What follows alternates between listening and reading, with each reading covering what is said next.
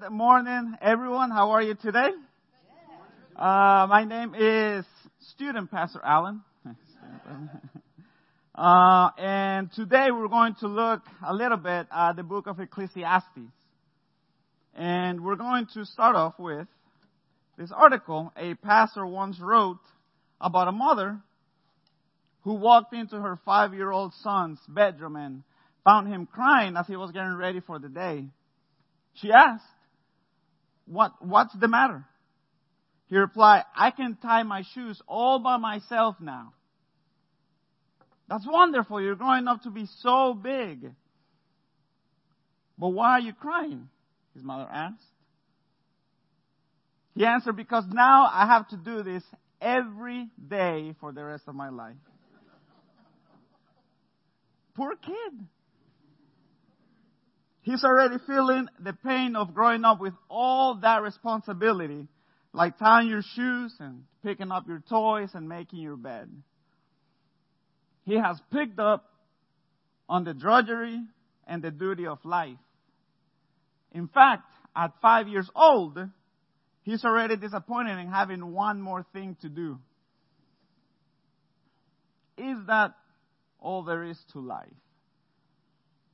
An ever-growing list of chores and responsibilities and repetitious details.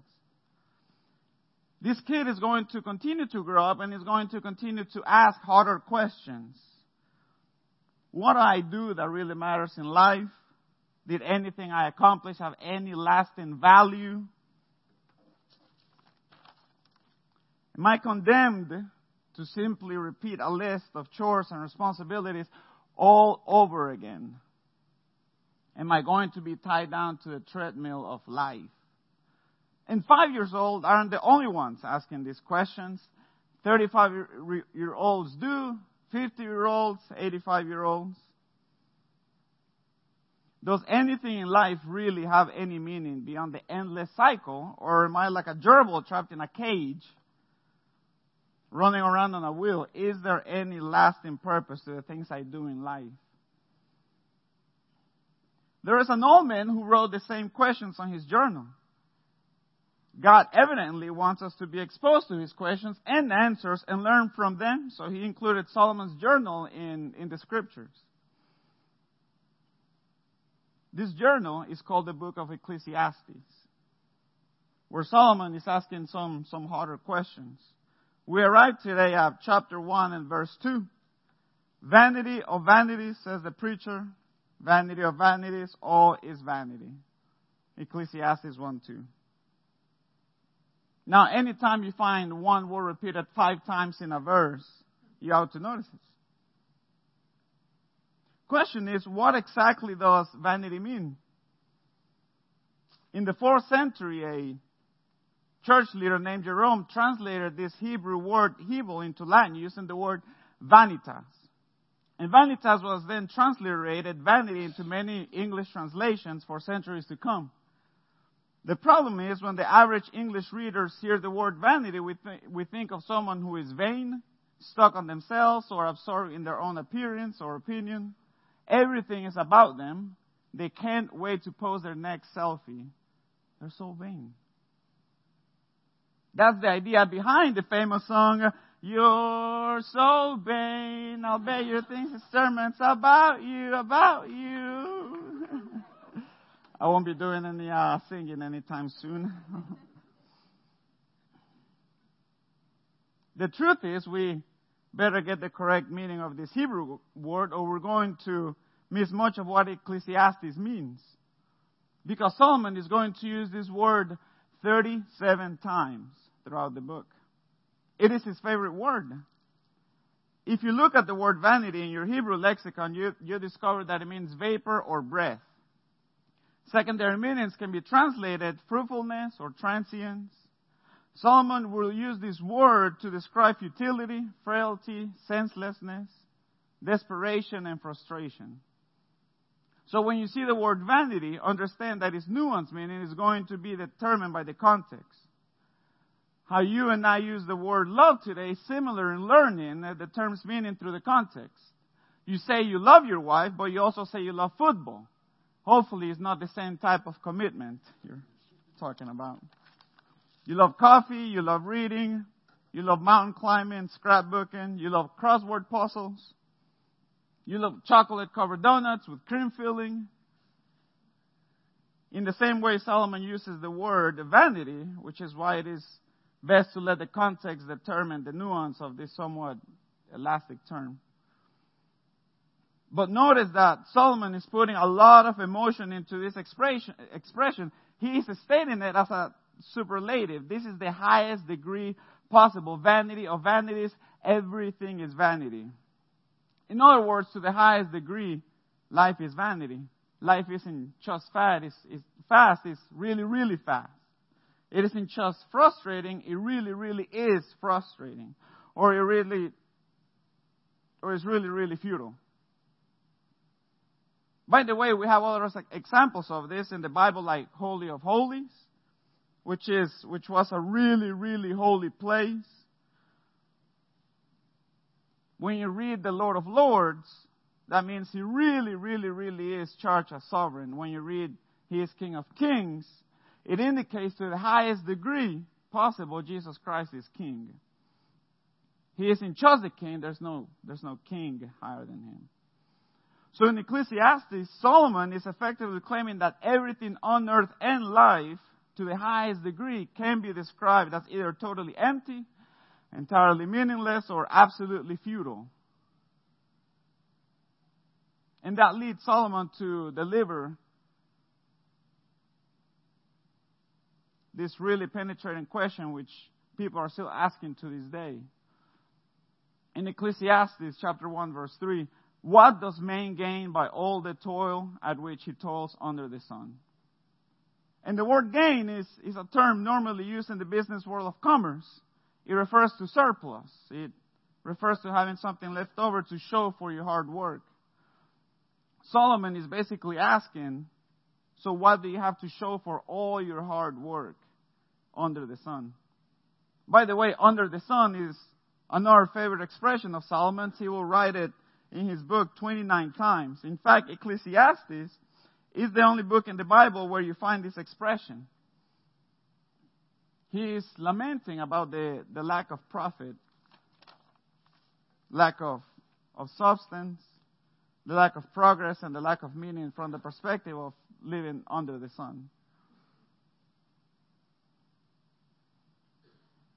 Solomon will eventually task us to remember our Creator God, because without God, who reigns above the sun, who rides upon the clouds as His chariot, and names and orders the stars and planets He created by His word, without Him, your perspective is limited and tied to a treadmill of existence down here under the sun.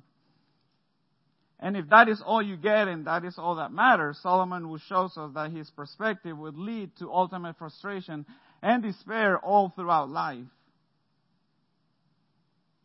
A popular magazine some time ago cataloged the answers to the question, why are we here? A taxi driver by the name of Jose Martinez got right to the point when he replied, we're here just to live and then to die. I do some fishing, take my girl out, pay taxes, do a little reading, and then get ready to drop dead. The only cure for the world's illness is complete nuclear war. Wipe everything out and start all over again.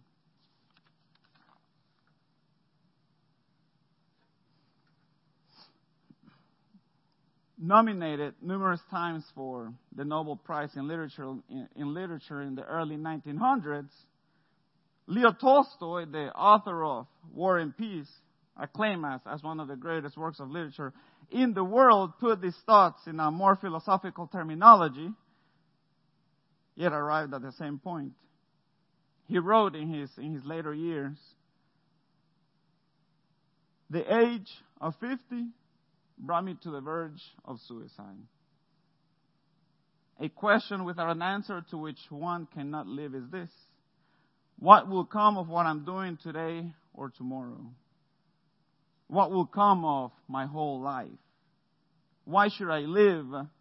Why wish for anything or do anything?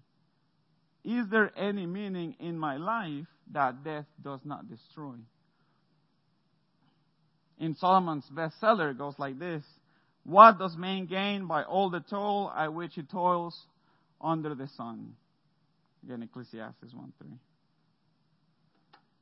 In other words, do you really gain anything over a lifetime of being tied down to the treadmill of life? And he knows the answer. The answer is no. Life under the sun, if that is all you are living for, ends up empty, frustrating, and futile in the end. And if anything, the world of nature around us happens to be showing us how small and powerless we happen to be as well. To begin providing his point, which will take chapters into his journal, Solomon begins by taking us on a field trip into nature and around, beginning in verse 4. A generation goes and a generation comes, but the earth remains forever. Ecclesiastes 1:4. In other words, Solomon seems to say, have you noticed that the earth seems to remain as steady as ever, but we do nothing but come and go? Doesn't seem right, but we can't find a way out of the funeral procession we are all heading towards, especially when 160,000 people die on average every single day, at the rate of nearly 2 people per second.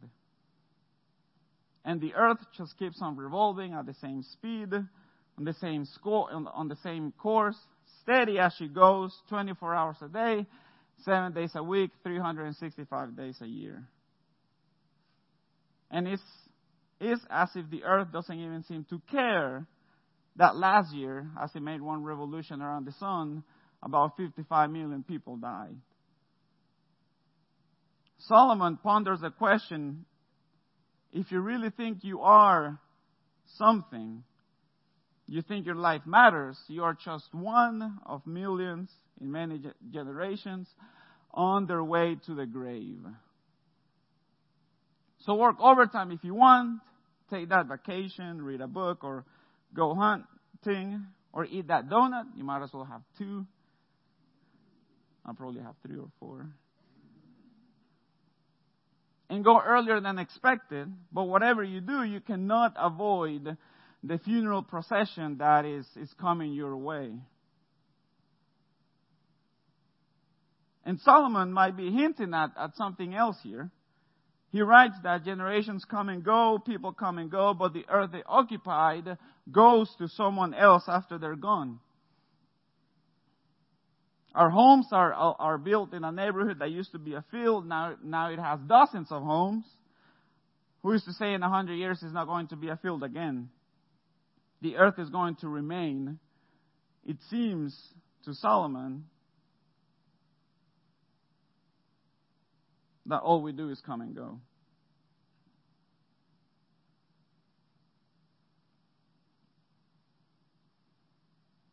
About 300 years ago, the Catawba Indians tribe used to hunt and fish in this region where they lived for several hundred years.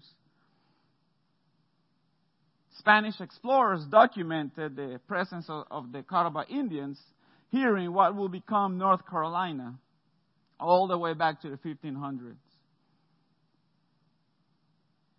By the time settlers arrived, smallpox had decimated the tribe, and the land around here was deeded in the mid-1700s to Francis Jones, who began developing a large farm.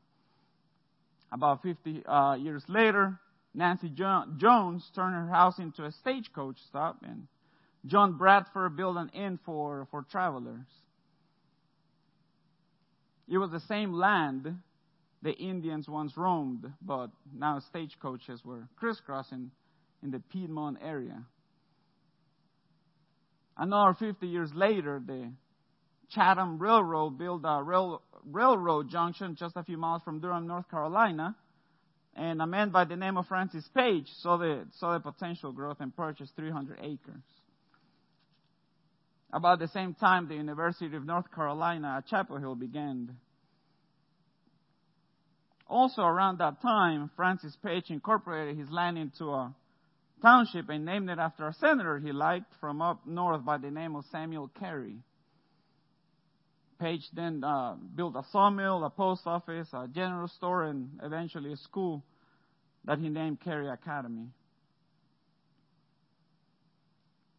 In 1864, General Sherman was returning from burning Atlanta to the ground through the Civil War, and he camped out on property in this area as it was being farmed. That same piece of property is going to end up being farmed for another 100 years, 130 years, until a church bought it and built a worship center. It's named Colonial. So the point of that little history lesson is that the earth remains, generations come and go. From Indians to settlers to soldiers to farmers, they have all come and gone. The funeral procession marches on, and it doesn't seem to change the earth at all.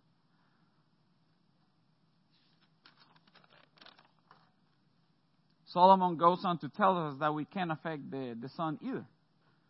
The sun rises and the sun goes down and hastens to the place where it rises. Ecclesiastes 1:5.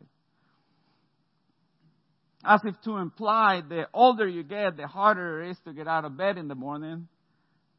I'm starting to feel it, and I'm only 33 years old. But not so for the sun.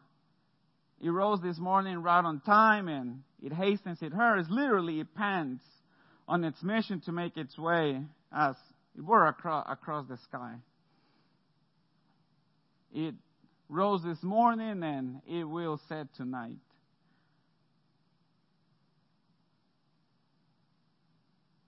Solomon continues his observations with regards to the wind. The wind blows to the south and goes around the north. Around and around goes the wind, and on its circuits the wind returns. Ecclesiastes 1:6. By the way, before Solomon could ever observe global circulation of the atmosphere, before he could ever scientifically prove the existence of the great jet streams of Earth which run in circles, he writes of that very thing here. One of the proofs for divine inspiration is when authors of Scripture reveal truths that scientists do not find out for hundreds of years. Solomon seems fascinated with the wind. He observes the fact that mankind cannot change the direction of the wind. The wind just keeps on blowing, and it seems to be on course. Mankind can't change. He referred to it once in the Song of Solomon, 6 times in the book of Proverbs, but he referred to the wind 14 times in the book of Ecclesiastes.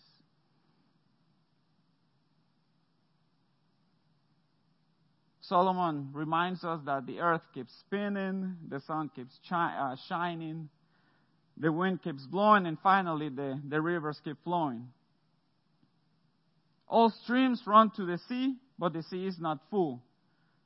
To a place where the streams flow, there they flow again. Ecclesiastes 1:7. There is this sense of cycles and repetitions in nature. The reference here to the rivers or streams is a reference to winter streams, which take their water to the sea, and the next year they have an abundant supply to do it all over again.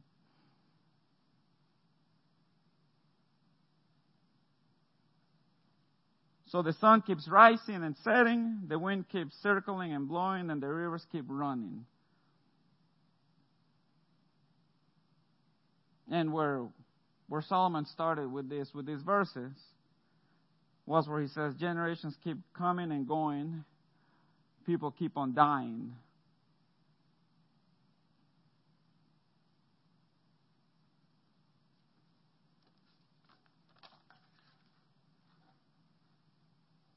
And just remember that Solomon is writing from the perspective of someone whose gaze is going higher than the sun. He is describing life without God. He's telling the truth about the tedium of life apart from the liberating gospel of Jesus Christ.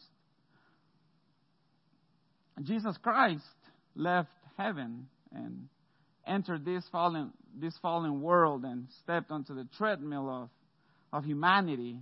He toiled under the sun, getting splinters in his carpenter's fingers and calluses on his hands. He grew weary, hungry, and thirsty. His schedule was governed by the sunrise and the sunset. He came to redeem us from a broken life that is bound up and focused only on life under the sun. And by doing that, he showed us the value of work and integrity, and how the smallest act of kindness, even if it's opening a door for someone, can bring his character and reputation glory.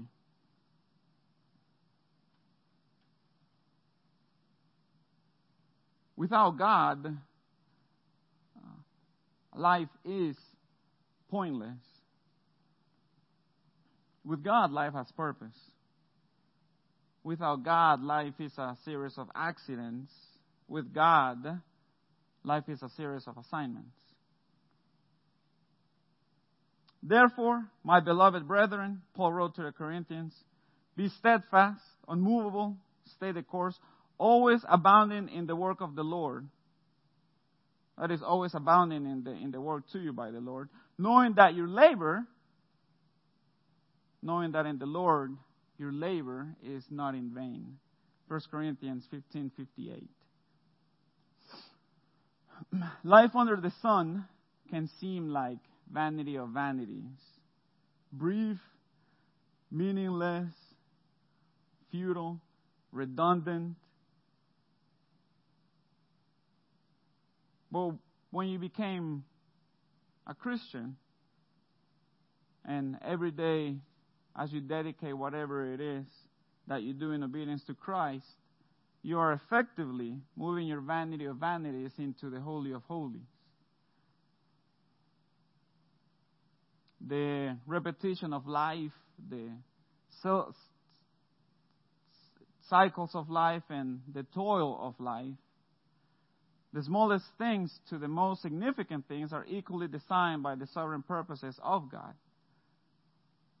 So give everything you've got to whatever God has given you.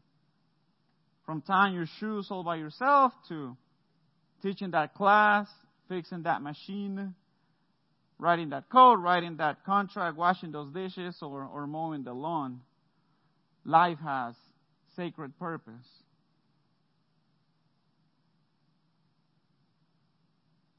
The Lord has moved our life from its vanity of vanities into the very presence of Himself, which turned your life into the Holy of Holies. By faith in Christ, you belong to the King above all kings and the Lord above all lords. Without God, you're running in circles. With God, you're running a race. We are on assignment here. And we are here for such a time as this. And we're not just dying, we're ultimately going home. Through the mundane aspects of life, it can become difficult, and hopelessness can begin to set in our hearts, and boredom, difficulties, challenges.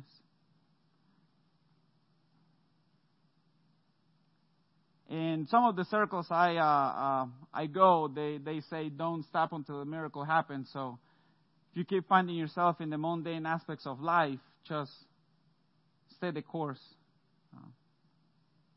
The Lord will come through. Let's pray. Dear Heavenly Father, thank you for allowing us to be here today, Lord. I pray as we continue into this year and as we continue to face all the challenges of this new year, I pray, Lord, that you give us patience, that you encourage us, and that you help us through the most difficult aspects of life, which is the mundane, the everyday, mundane aspects of life. In your name we pray. Amen.